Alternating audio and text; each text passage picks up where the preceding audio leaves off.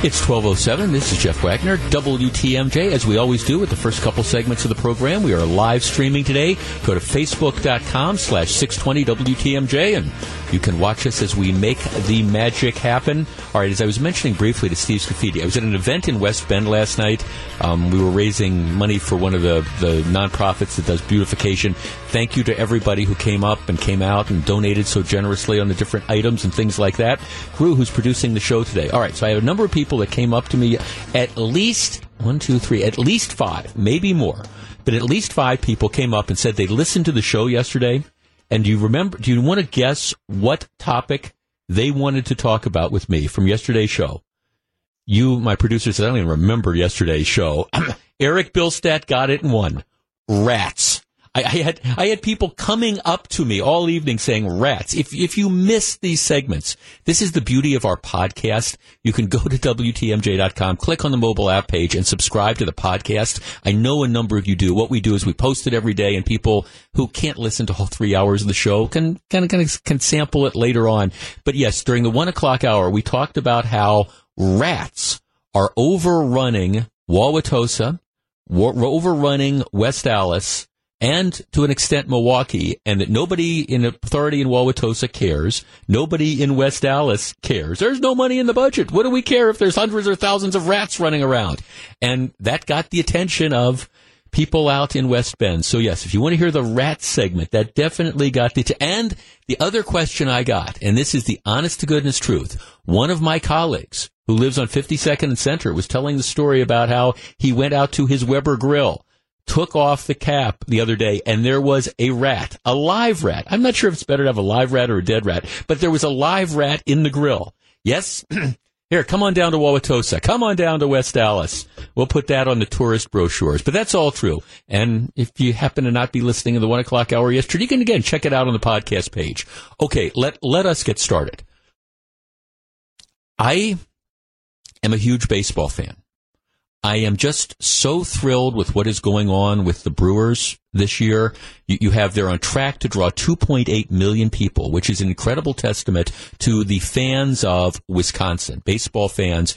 They're going to finish 8th, 9th, or 10th out of 30 teams in the major leagues as far as attendance goes, ahead of lots and lots of big cities. I mean, it's like we said with Miller Park, if you build it, they will come. Yesterday, the Brewers had a huge win, winning, their 7th series in a row, taking 2 of 3 from the Chicago Cubs in Wrigley Field. They are 1 game behind the Chicago Cubs. They are tied with the Cubs for the most wins in the National League. And look, anything can happen, but while the Cubs are starting to struggle, the Brewers they're playing great baseball at the right time. Even when they lose games, you get the idea that they are competitive and they are in the games. This is a special season, and I'm going to tell you something. I think back to our opening day broadcast, and I was down in the dugout interviewing players. If you would have said to anybody, hey, here, tell you what, here's the deal is, let's look ahead to September 13th, and let's say, would you settle for being the top team in the wild card, most wins in the National League, tied for the most wins in the National League, and in the heat of a pennant race with the Cubs? I think anybody would have said, bring it on. Yet throughout a lot of this, the Brewers, they're starting to get some respect. I read a lot of the Chicago press, and I will tell you, just for example, there's a story in the Chicago Tribune today. A Cubs-Brewers encore in October is just what baseball needs. And it talks about how great it would be for baseball to have arguably the 2 best teams in the National League playing each other and how that would be a shot in the arm. It also talks about, and this has been the general sentiment for the last week or two, about how the Chicago Cubs want no part of the Brewers. And the concern is that at this point in the season, maybe the Brewers have the Cubs number. Now, I don't know about that. Cubs are a very good team as well.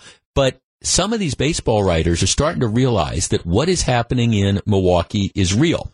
They're also recognizing that Milwaukee, once again, gets very, very little respect.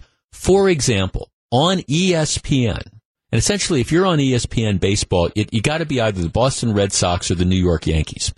Baseball on ESPN, their big broadcast is Sunday Night Baseball, kind of like NBC's Sunday Night Football.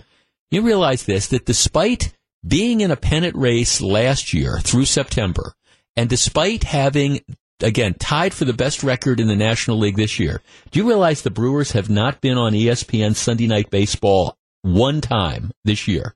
Just completely and totally blown off by, again, ESPN. They actually asked Craig Counsell about that in the story I'm looking at, and he said, yeah, you're right. We haven't been on there. He says it's a ratings thing. It's a business thing. That's how I've always seen it. I mean, the same teams are on Sunday Night Baseball. It's the Red Sox and Yankees. I don't fight that, and I don't think it'll ever change. And then, of course, one of the Chicago Tribune writers says, well, the one way that you might make the networks and the people at ESPN and stuff wake up is when you make the playoffs and you start to make a decent run, because then you're going to have to be in the playoffs. All right, here's what I want to start off the show with. Are the Brewers for real? 414-799-1620. That is the Accunet Mortgage talk and text line. Look, the Brewers made the playoffs in 2008 for the first time in forever. Back in 2011, they've come close in the last couple years. A couple years back, they were great until they collapsed in September. Last year, just couldn't quite get over the hump. This year, a game behind the Cubs, heading for the wild card, but still they're not getting a lot of national respect. Again, they're not the Dodgers, they're not the Yankees, they're not the Red Sox, they're not, again, the Cubs, but they are playing, I think, arguably as good a baseball as anybody in the country. Is this team for real? And do they deserve to be taken seriously? Are you on the bandwagon? 414-799-1620. That is the Accunet Mortgage talk and text line. All right, Brewers Nation, let's talk about where this team is. Are you optimistic? They're still not getting national love. Now, I did, when I came back from this event, I watched Sports Center last night, and they did have a segment on the Brewers because they almost had to. And again, I guess the game was on ESPN last night, but no Sunday Night Baseball. Are the Brewers for real? 414-799-1620. My answer is you bet they are. We're back to talk about it in just a moment. Once again, we're live streaming Facebook.com/620-WTMJ. If you're on the line, please hold on. It's 12:14. This is Jeff Wagner, WTMJ. 12:17, Jeff Wagner, WTMJ. We're up on Facebook.com/620-WTMJ as well. If you want to watch us do the show, Carol sends on Facebook, yes, the Brewers are for real. This is their year. Linda says they could go to and win the World Series and the losing team would still get more coverage. Well, certainly if the losing team were the New York Yankees or the Boston Red Sox. 414-799-1620. Let's start with Dave in Waukesha. Dave, good afternoon. Hey, Jeff, how you doing? Real well, thank you, sir. Yeah, they're definitely for real. And like I was telling you, Skinner, I think Counsell's going to be in serious conversations for Manager of the Year, especially this last series, especially last night. That was probably the most brilliantly managed game I think I've ever seen. I mean, it was unbelievable. He's managing the bullpen, and the way he utilizes starters. He's not frying anybody out. Mm-hmm. He's moving people around. Well, what I think I also give perhaps even more credit to Counsell for is I think he's got actually the perfect temperament for the job. He doesn't get too high. He doesn't get too low. When they were going through that really bad streak right into the All-Star break where they lost 5 in pins, he was like, okay, it was kind of like Aaron Rodgers a couple years ago. Relax. He was like, okay, we're a good team. We will be okay. All teams go through these ruts. I think teams take a lot from their manager and the temperament of their manager. Yeah, and I think the other part, too, that's refreshing and why I think they're really for real is the fact that it's not all dependent on the long ball. I mean, they're manufacturing runs. Right. No, and then again, they can still hit home runs. No, thanks to the call. I think this team is for real, and I guess I'm a little bit frustrated. Maybe this is my Wisconsin chip on my shoulder, because I think Wisconsin is just a great place in general. But you know darn well that if this was a larger or a bigger TV market, this would be the feel-good story of the year, and all these players would be. I mean, look at what Kristen Yelich is doing. I mean, if he's not the Major League MVP, the National League Most Valuable Player, I don't know who's going to be, especially if the Brewers go on and do well in the playoffs. Let's talk to Kelly in Fort Atkinson. Kelly, you're on WTMJ. Hello. Hi there. Hi, Kelly. I completely agree with you until last night. I noticed that the game was on Fox Sports, and it was also on ESPN. Right, their Thursday Night Baseball, yep. Yeah, and so at the end of the game, I purposely, as it started getting really good, watched ESPN, and they actually were talking how the Cubs were half asleep. And at the end of the game, talking about how these players are multi-talented for the Brewers, picking up different positions and being able to get in the game and do whatever. And they actually came out of their mouths that they were World Series contenders. And I almost fell over. But it was super cool. I totally agree with you up until I heard those comments. And that's why I watched it purposely on 2 different stations last night. Well, it will be interesting to see as the season plays out. I mean, because if you want to, I mean, this is the best race in baseball, actually, in my opinion. You know, you've got 2 really good teams. They're a game apart. Look, I don't know if the Brewers are going to overhaul the Cubs either, because I have a lot of respect for the Cubs. I think they're a really good team, but I don't think it's mutual, though. Thanks for calling. It's interesting because I will tell you, I don't know about fans, but I will tell you about players, and this is just, I don't know if people are trying to avoid billboard material or whatever, but I listen to some of the stuff out of Chicago. I read the paper, and I will tell you, the Cubs themselves, the players and the people that cover the team, they think the Brewers are for real. And I mean, the Cubs won a lot of close games against the Brewers earlier in this year. I think a lot of the people in Chicago that cover that team think that at least right now, and again, things can change, right now the Brewers are, if not a better team, the Brewers are playing better baseball. 414-799-1620. Let's talk to Tom in West Dallas. Tom, you're in WTMJ. Good afternoon. Hey, Jeff. Hi, Tom. I'm all with the Brewers. I think they're going to do real good, but I look at it this way. I would rather go and not be notified as far as ESPN and everything else, because I think that motivates the players and say, you don't notice me now, you'll notice me in the playoffs. And I think that's the big key, I think, for the Brewers is fly low, fly under that radar screen. Yeah, and just be calm. And then, you know, when the storm hits, then they might realize what the Brewers are really like.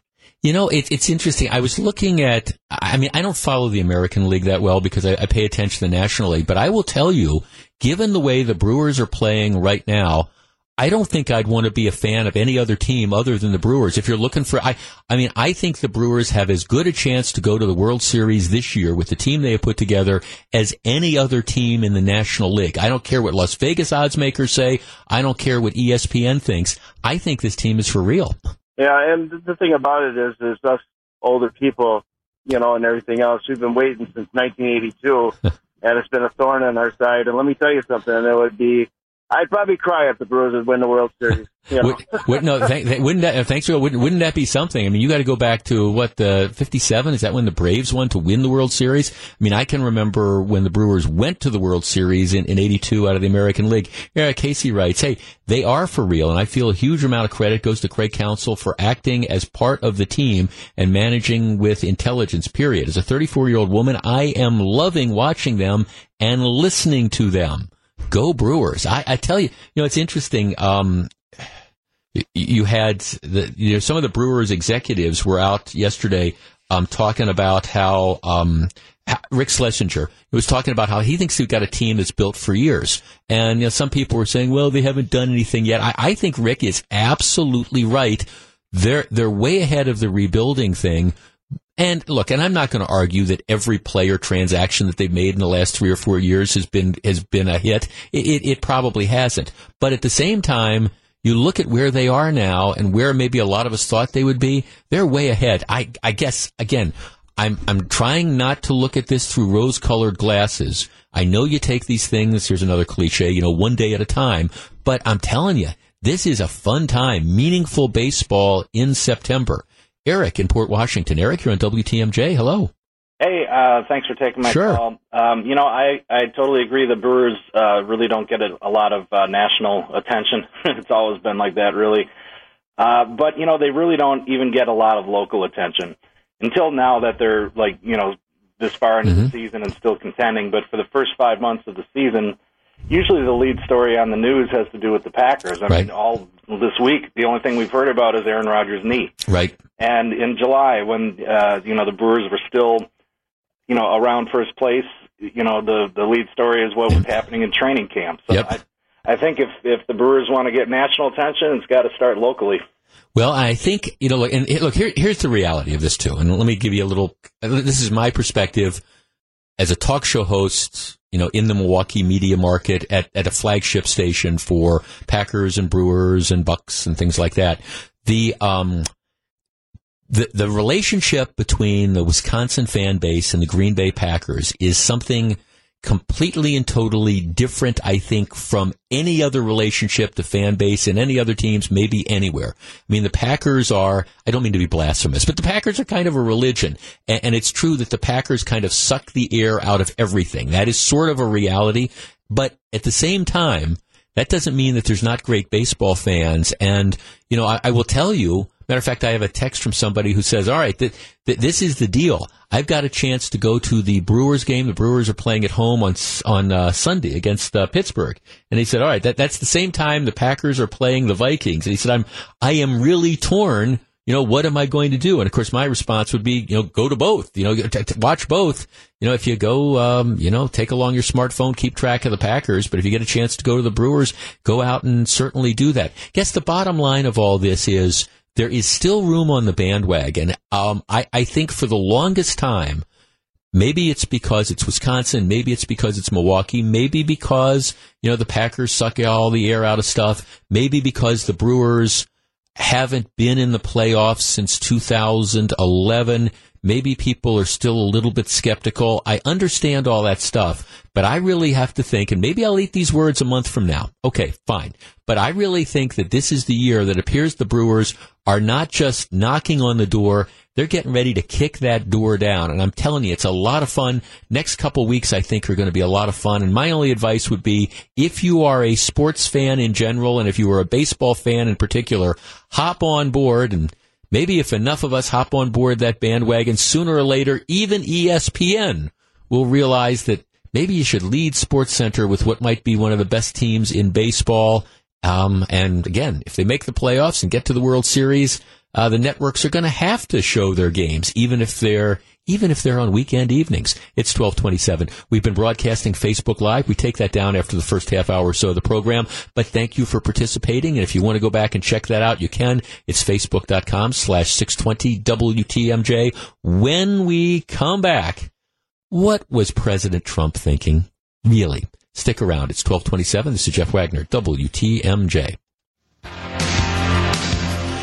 It's 12:35. Jeff Wagner, WTMJ. The Brewers enjoy a day off while the Packers look to get healthy ahead of their divisional matchup with the Minnesota Vikings this Sunday at Lambeau Field. Wayne and Larry will be on the call, and we're with you all day starting at 9 o'clock Sunday morning, sponsored by Catholic Financial Life. Now, here's the deal. I'm going, my buddy Evan and I were going to the Packers game. He got tickets, so we're going to go to the Packers-Vikings game.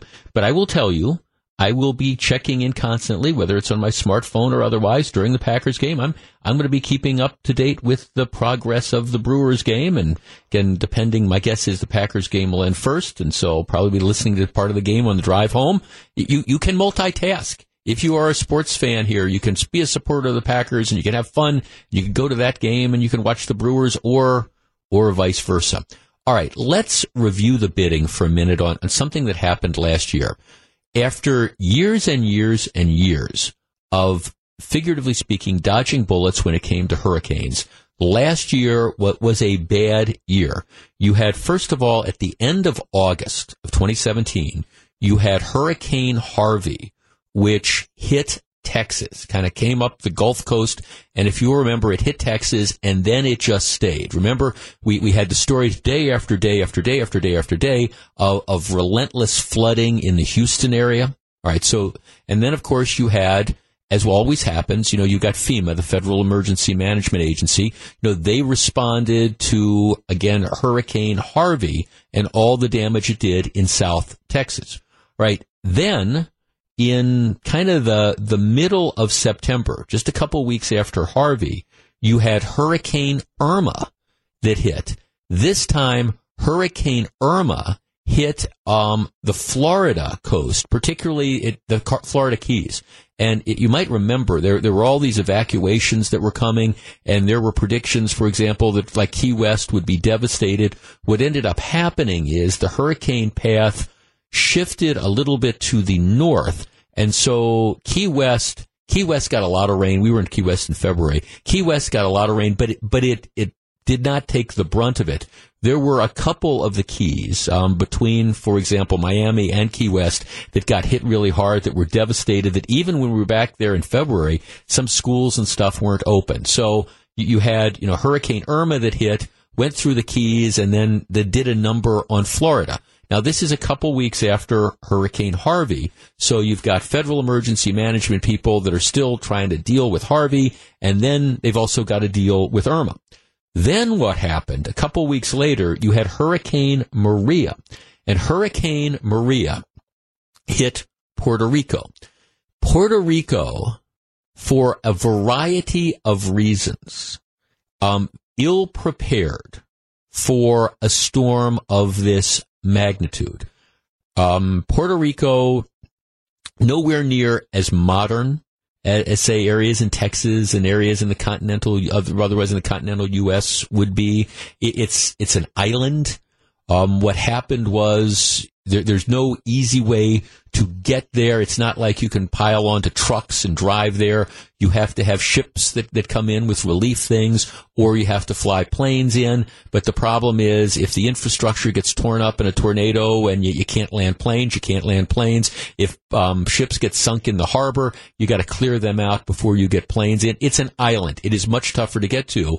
And in some cases, again, the infrastructure in Puerto Rico in general was very, very old and was devastated. So you have electricity that's out, you have no power that's out. It was a mess.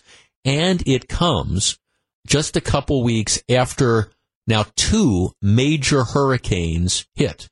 So there was all this controversy involving the federal government's response to Hurricane Maria. Some people, again, accusing it of the government of racism. Oh, this is terrible. That we're letting Puerto Rico suffer. Well, the reality was, the Federal Emergency Management Agency was stretched. When you have 3 major events, 3 hurricanes in the space of less than a month, there's limitations. The nature of the destruction in Puerto Rico was particularly bad, and the difficulty of accessing Puerto Rico was particularly bad. So there's a lot of factors that came together, and I understand some people were upset with the response, but to say that this was racism or this was a failure, I think is very, very unfair.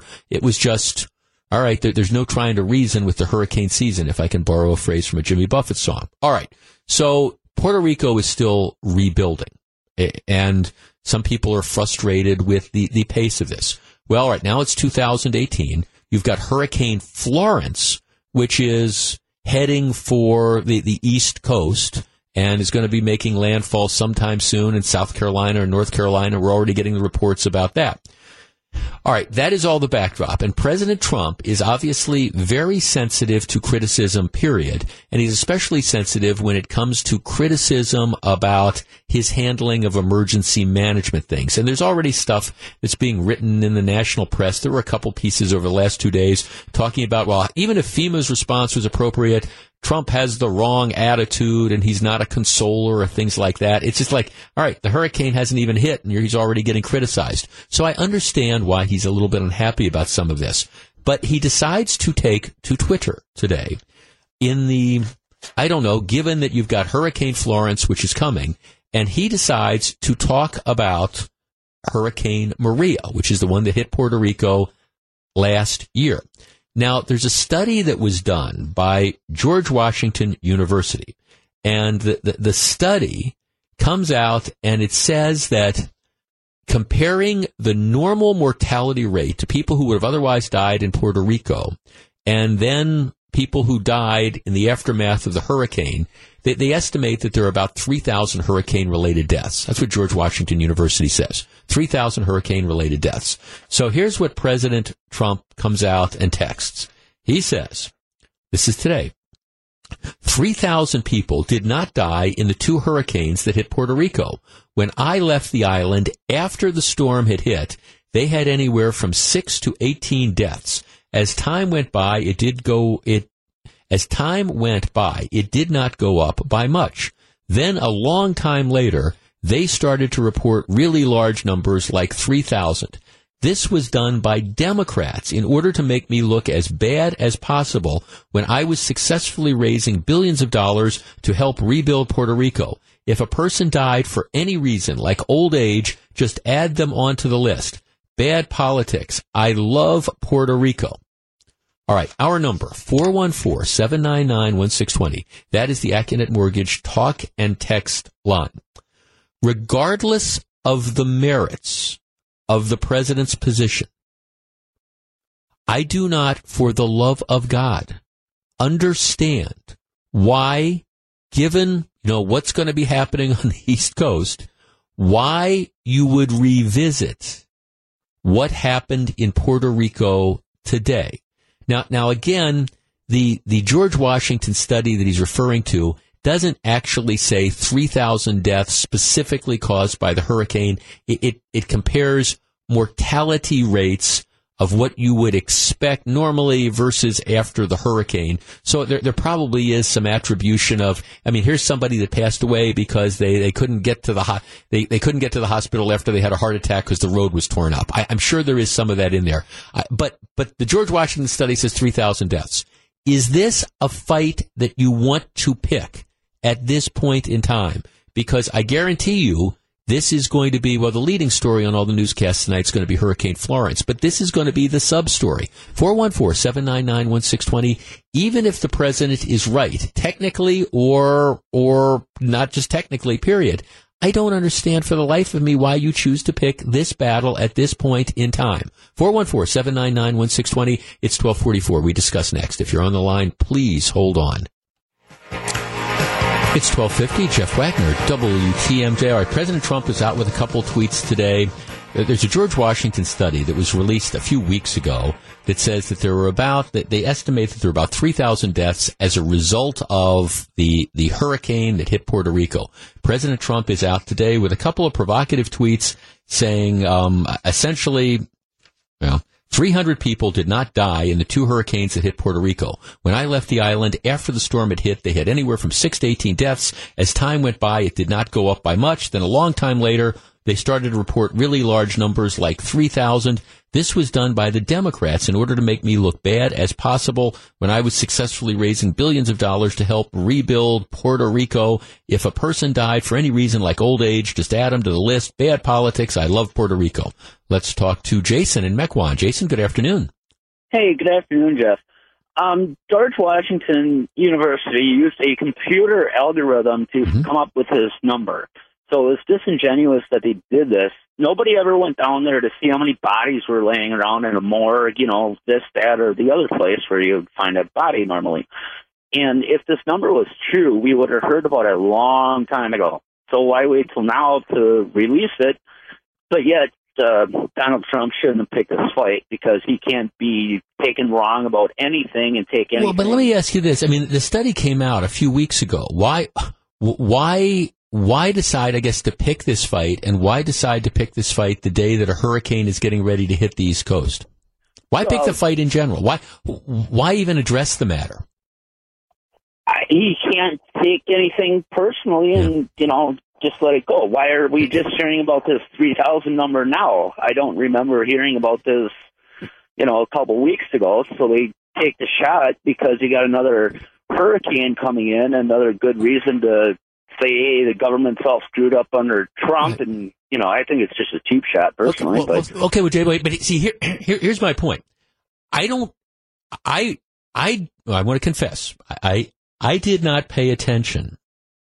This George Washington study, this attributing, again, it's attributing 3,000 deaths, not 3,000 people died during the hurricane, the way I understand it. It is saying 3,000 people more died as a result of the hurricane than would have otherwise died. And again, the best example I could give was, okay, a month later, you have somebody that can't get to the hospital because the road is torn up. Okay, they didn't die during the hurricane. And I don't know if it's a BS study or not, but I want to be honest with you. I didn't even hear about that. And I pay attention to a lot of stuff. I was not even tuned into this particular thing until today. President Trump calls attention to this study, and now you have this huge issue. I guess I want to go back to something that you said, Jason, that I think it does make a point, and it is a problem. In my opinion, it is a problem for this president, and that is that he can't let anything go.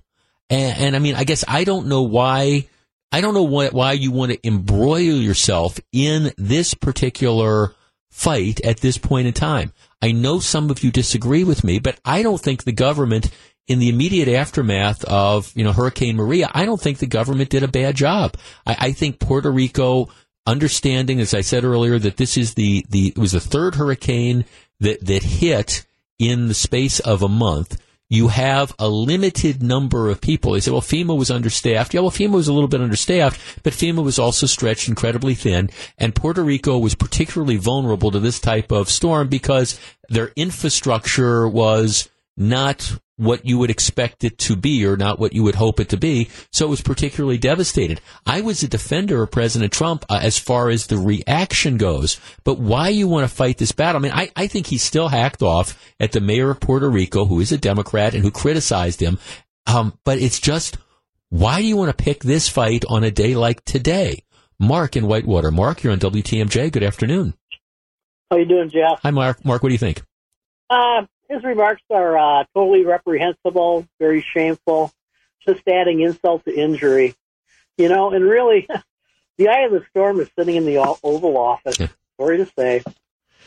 Well, this is another one of these things that, again, puts people off message. Paul Ryan, got tracked down today, and Ryan's trying to talk about all sorts of different things, and all the questions that he's being asked now is, well, what do you think about this study? Do you have problems with it? And Paul Ryan is like, well, I have no reason to dispute the findings. I mean, this is I think this is the last thing that any Republicans in Congress or Republicans in the U.S. Senate want to talk about today. It's why revisit Puerto Rico? Why argue about some George Washington study?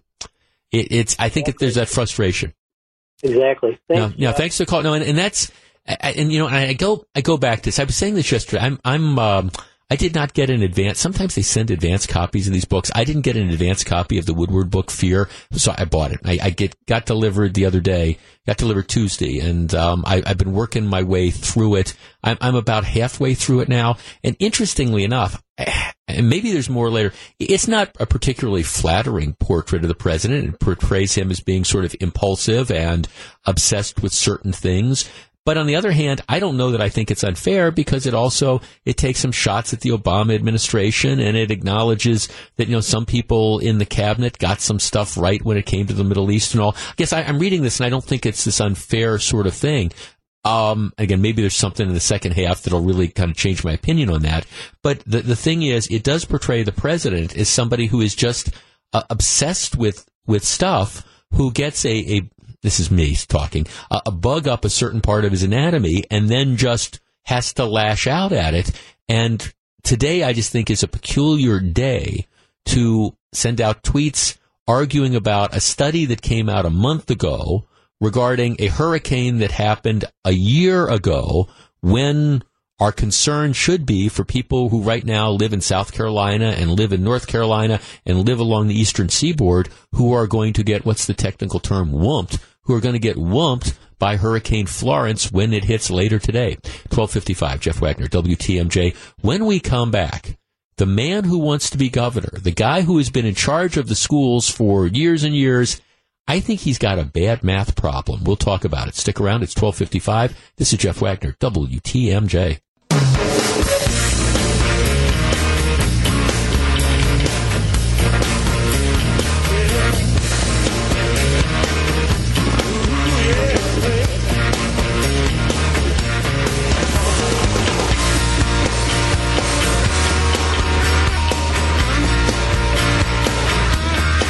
209, Jeff Wagner, WTMJ. All right before the break, I asked Melissa if she wanted to stick around for the dumbest criminal. No, you don't have to stick around. You can listen. You hear my producer Gru says, I have to stick around. Yes, but you will find this interesting as well. All right, now there are lots of dumb criminals. I used to say this when I was in the U.S. Attorney's office, that there's some criminals that you got to work really hard to catch. They're clever, and you got to work really hard.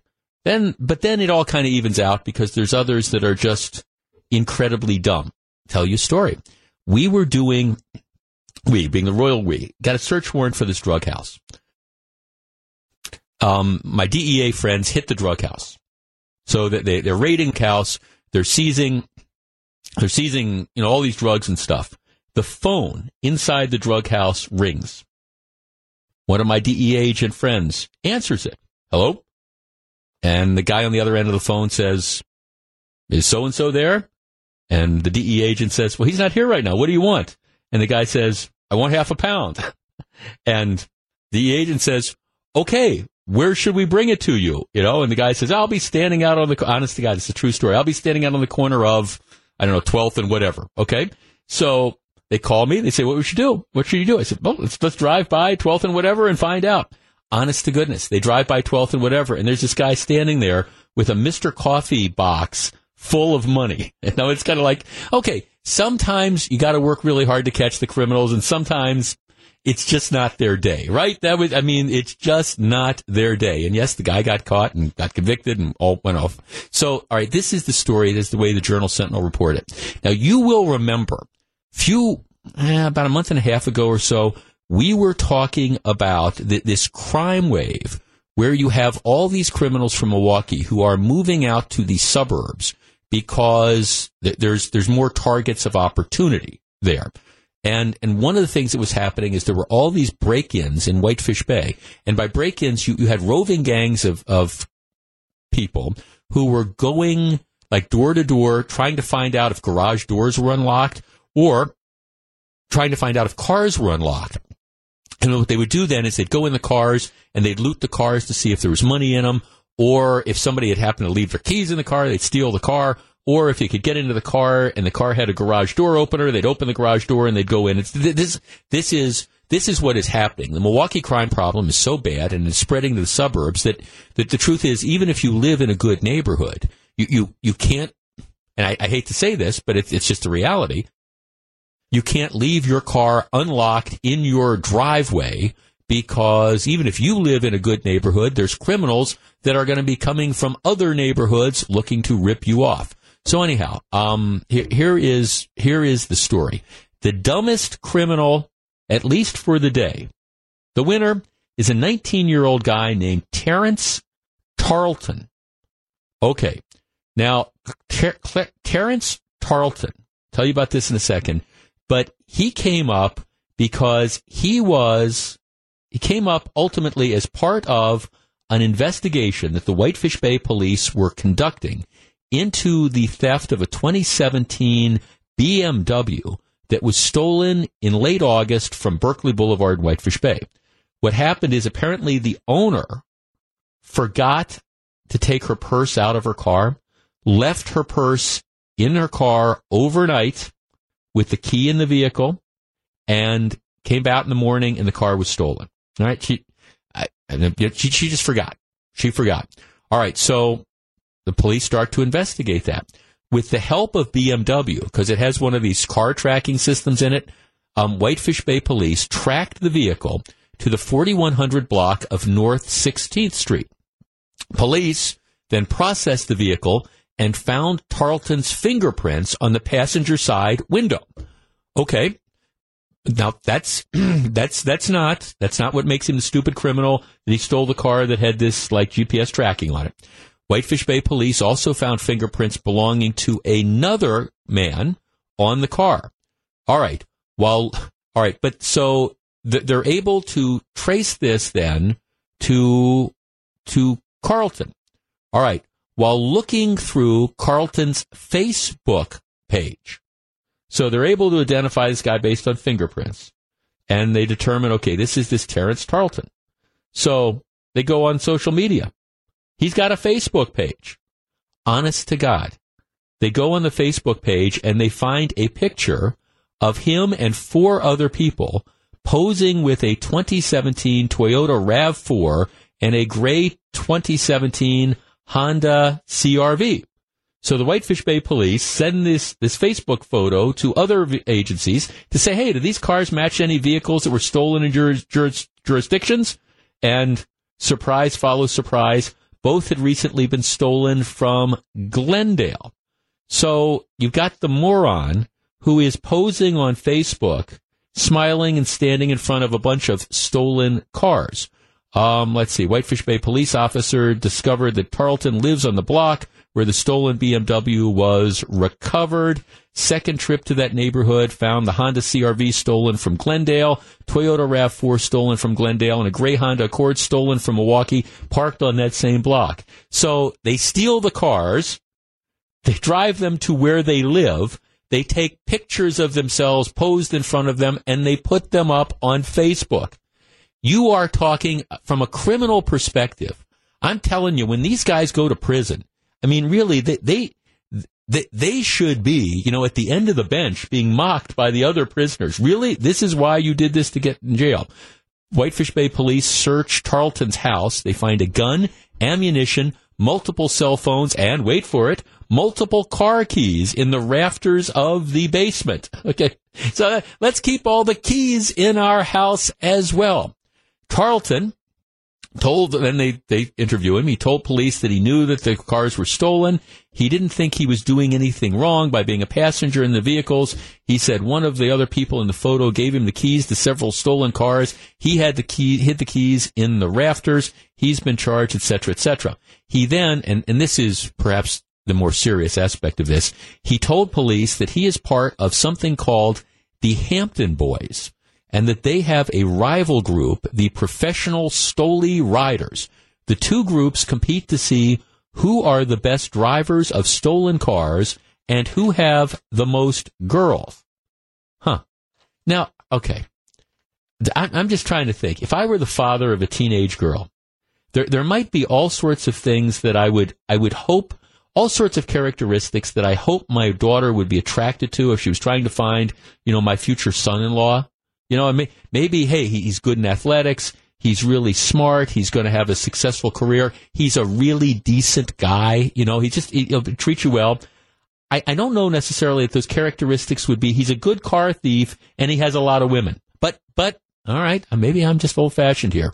Another boy identified in the Facebook photo is 17-year-old Lavelle English, who has been charged with burglary for allegedly trying to steal a Trek bicycle out of an open garage on West Mill Road. Then it goes on and on and on. But apparently, again, the reason they are unraveling this gang is because these people not only decided to commit the crimes, but they decided to put photos of themselves doing it on Facebook. Why do they do this? Part of it is that they're idiots. Okay? Part of it is that they're idiots.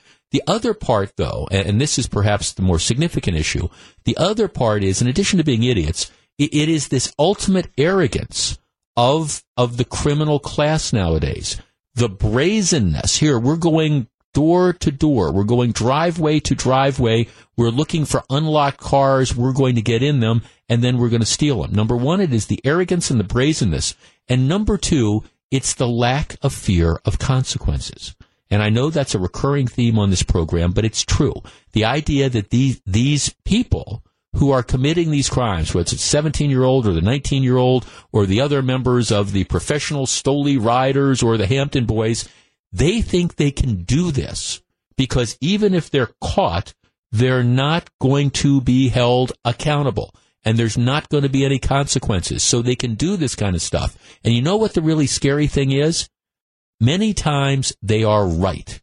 And so, going back to something we talked about in the last hour of the program, when you hear people like Tony Evers say we're putting too many people in prison or we're keeping people in prison for too long, think about these type of situations where you have these brazen criminals that are out there and wonder, gee, maybe if we held them a little bit more accountable, maybe if we had consequences, wouldn't that perhaps make them less likely to decide, hey, I'm going to steal a bunch of cars and I'm going to go joyriding in them and I'm going to put my picture up on Facebook because nothing too bad would happen. At least for the day, though, the stupidest criminal in the Milwaukee area, Terrence Tarleton, for posing on Facebook with the stolen cars.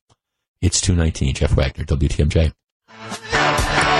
2:22, Jeff Wagner, WTMJ. The guys who have protected the backsides of Bart Starr, Brett Favre, Aaron Rodgers, and many others, who are the best offensive tackles in Packers history?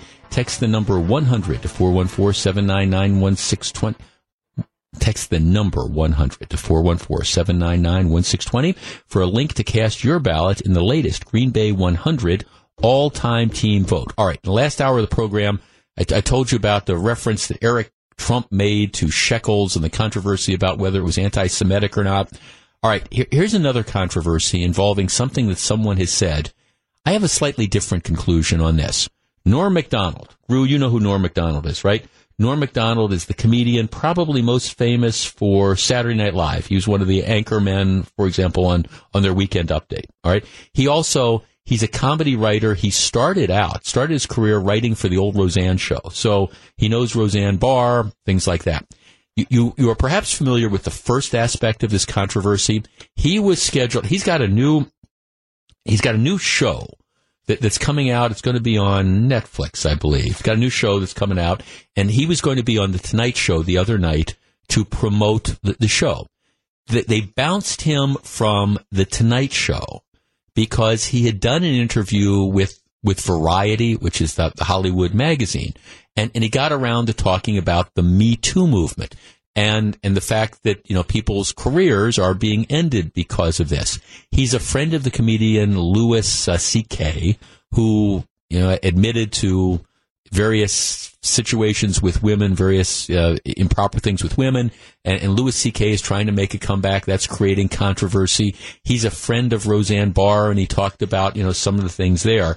And what he went on to say is he said he was, quote, happy the Me Too movement has slowed down a little bit.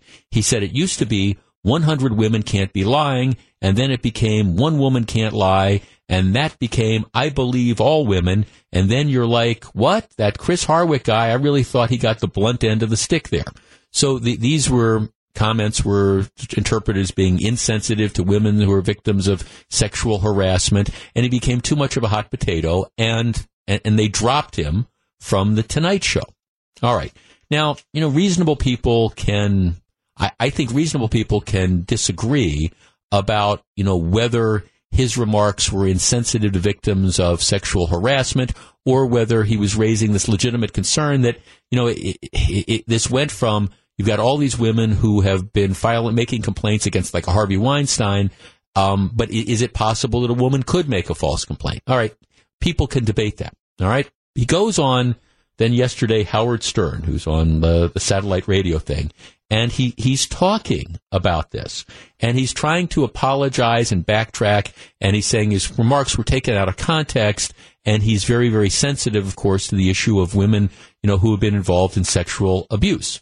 So here's what he says to Howard Stern. He says, you'd have to have Down syndrome not to feel sorry for victims of sexual abuse.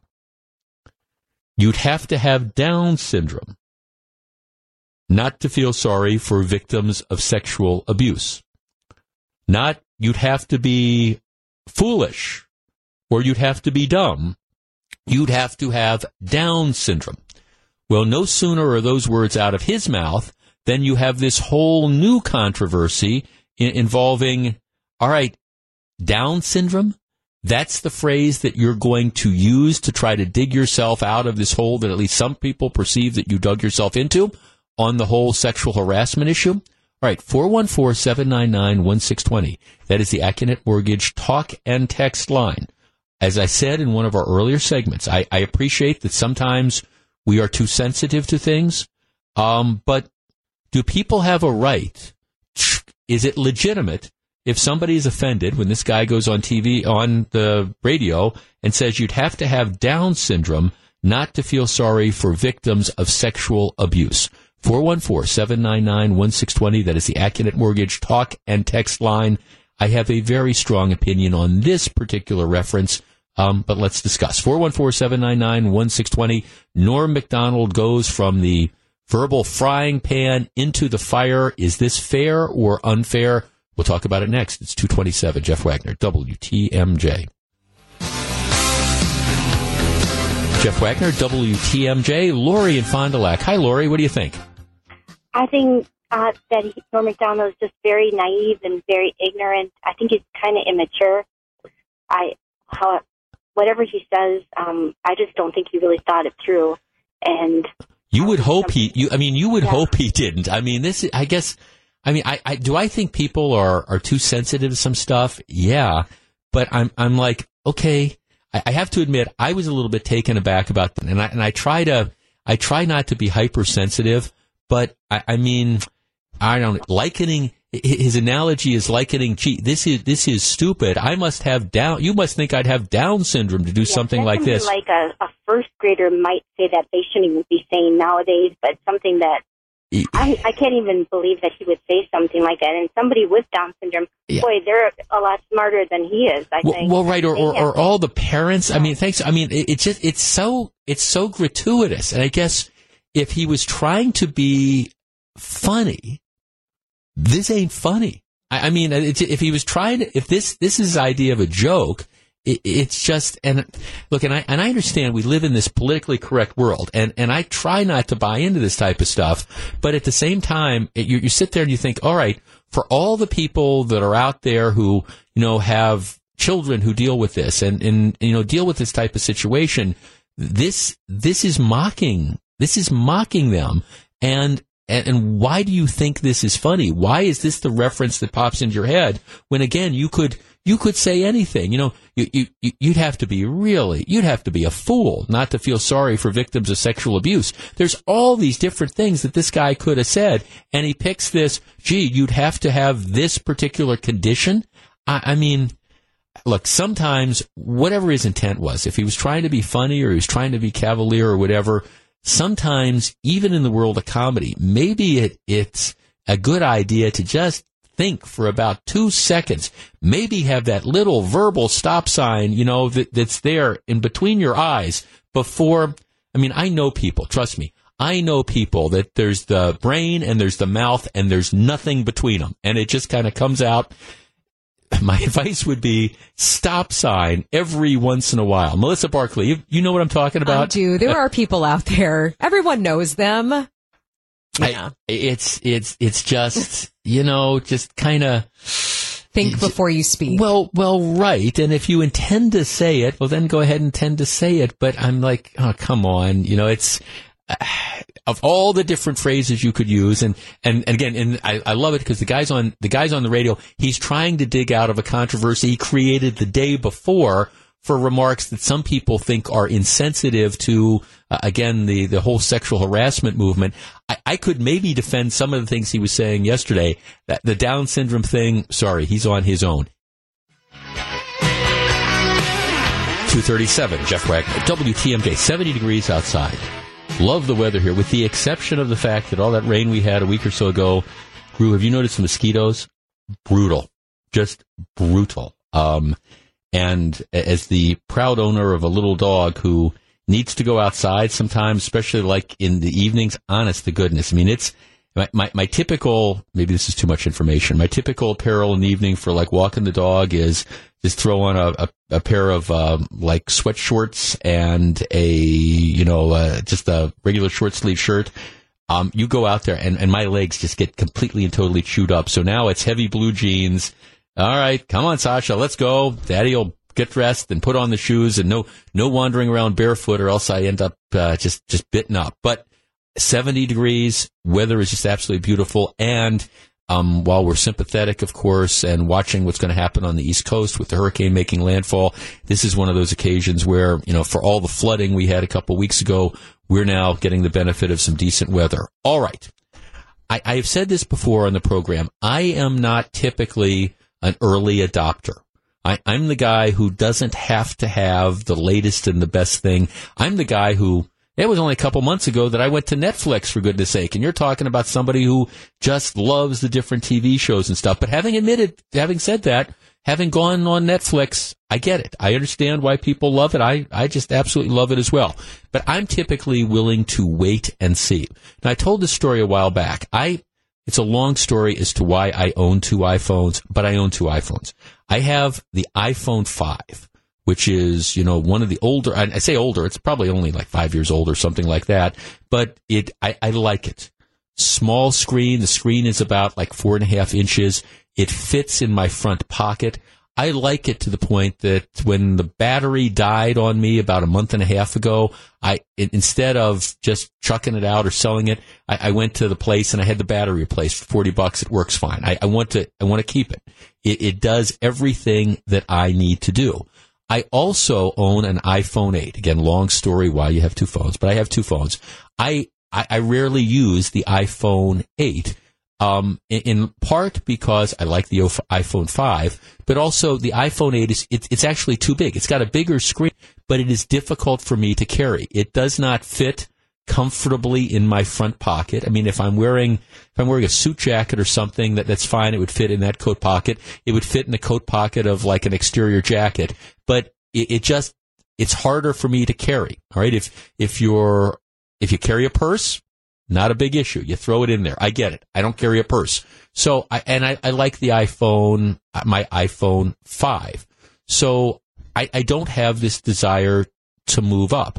I bring this up because yesterday Apple rolled out its new iPhone, the iPhone 10s. All right, here's the description of this. The latest models, bigger and more expensive than ever. Apple, this is the way the Wall Street Journal describes it.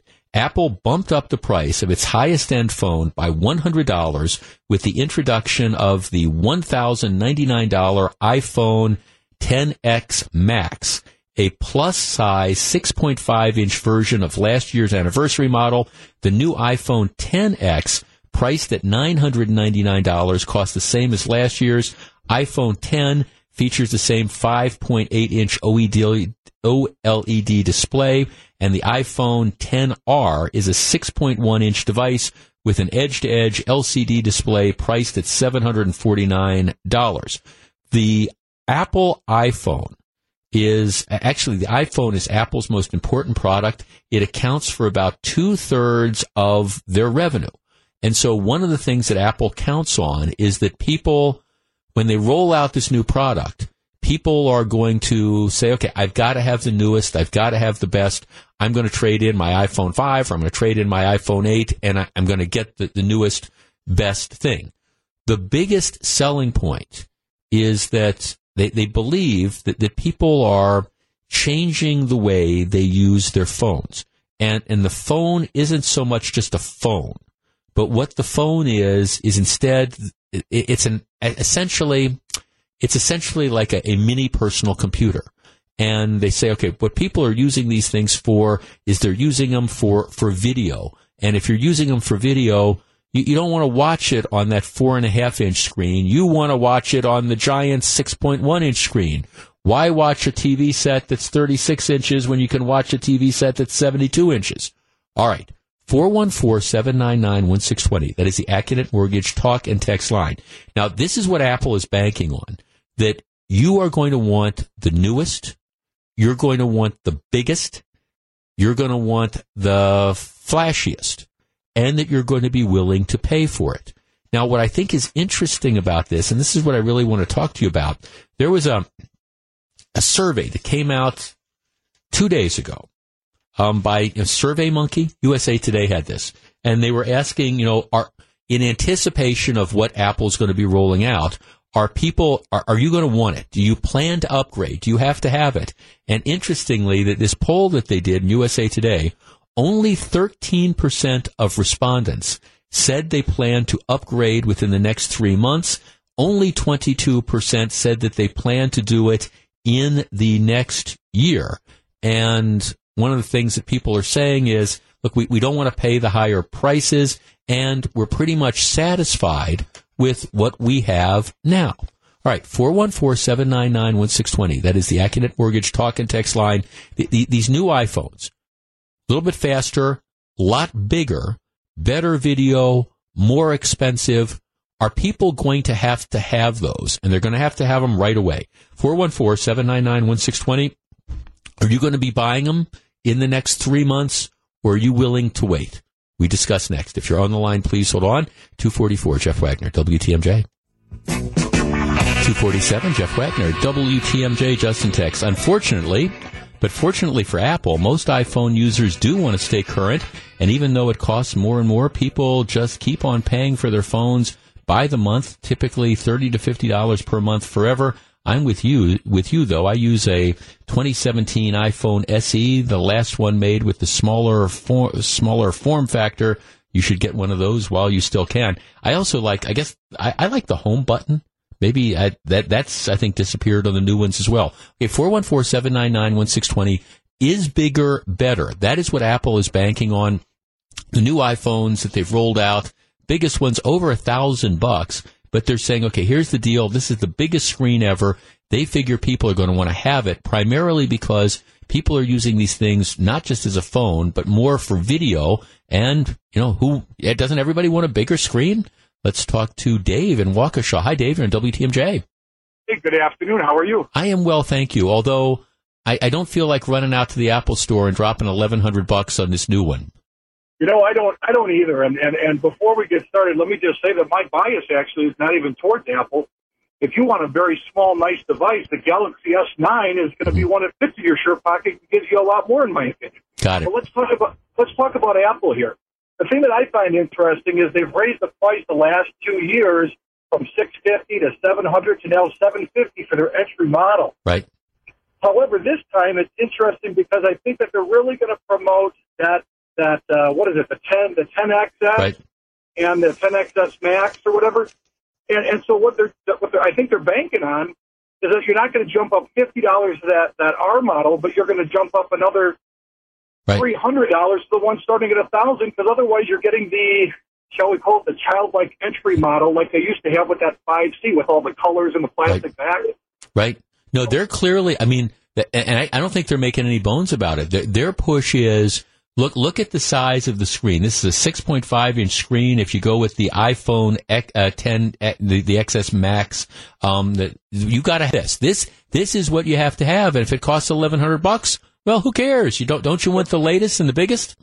They're banking on you and I needing what we probably both have now, and that's called readers. That's right. Exactly. Well, thanks. Well, they're going to be disappointed with me. Like I say, And maybe this is kind of a funny sort of thing because, again, there's a couple things. My iPhone 5, there's a couple things it won't do.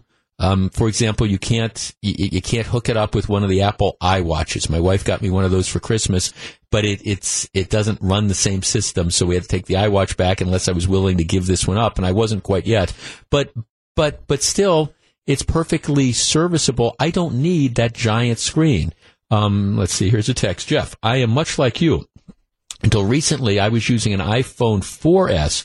I was perfectly happy with it until more of the apps I used weren't being supported anymore, and I couldn't update to Apple's latest operating system. I very reluctantly upgraded to a 10. I still feel stupid for paying that much for a phone, and the screen size still isn't big enough for me to want to watch videos on it. Let me add, I miss not being able to slip the phone easily in my pocket, too. Yeah, that's the, that's kind of the operative thing that goes on here. And like I said, to me, it's convenience. I don't use the phone primarily to watch videos. Now, that's not to say that if I'm not traveling around somewhere and I want to have an app and I want to be able to watch the ball game or something, for example, well, maybe I'll do that. But that's not my primary way I use it. Now, maybe that may end up making me a dinosaur when it comes to these things. What is going to ultimately force me to stop using this phone is exactly what the last texter said. If we get to a point somewhere along the line where the different apps that I use on a regular basis don't work anymore, not supported or whatever, or I can't download the new apps I want, then that's probably going to be the thing that pushes me over. But that hasn't happened yet. As far as just the bigger size, I can live without that. Here's another text. What you need to understand, Jeff, is that people don't comprehend the price because most of the time the price is built into the phone plan. Yeah, which is so you don't understand how much you're really paying. Because it's $50 a month or it's $75 a month for however long a period of time. You think, well, that's nothing, without realizing what it actually is. Now, when I went and got the iPhone 8, I just paid for it all at once because I didn't want to have to get stuck in these plans and things like that. Apple counts on the early adopters, and it counts on people, willing to make those improvements. The thing that will play out is, at least if you believe these surveys, a lot of people just aren't seeing that extra value. and they're not deciding, gee, I got to drop $1,000 to have a slightly bigger screen. I think I would be in that category. Will this be a success? I guess time will tell. All right, let me take a quick break. When we come back, we're going to have John, we're going to have Melissa, we're going to have Greg. We will find out what they all have on their minds on Wisconsin's Afternoon News. Please stick around. It's 2:53. This is Jeff Wagner, WTMJ.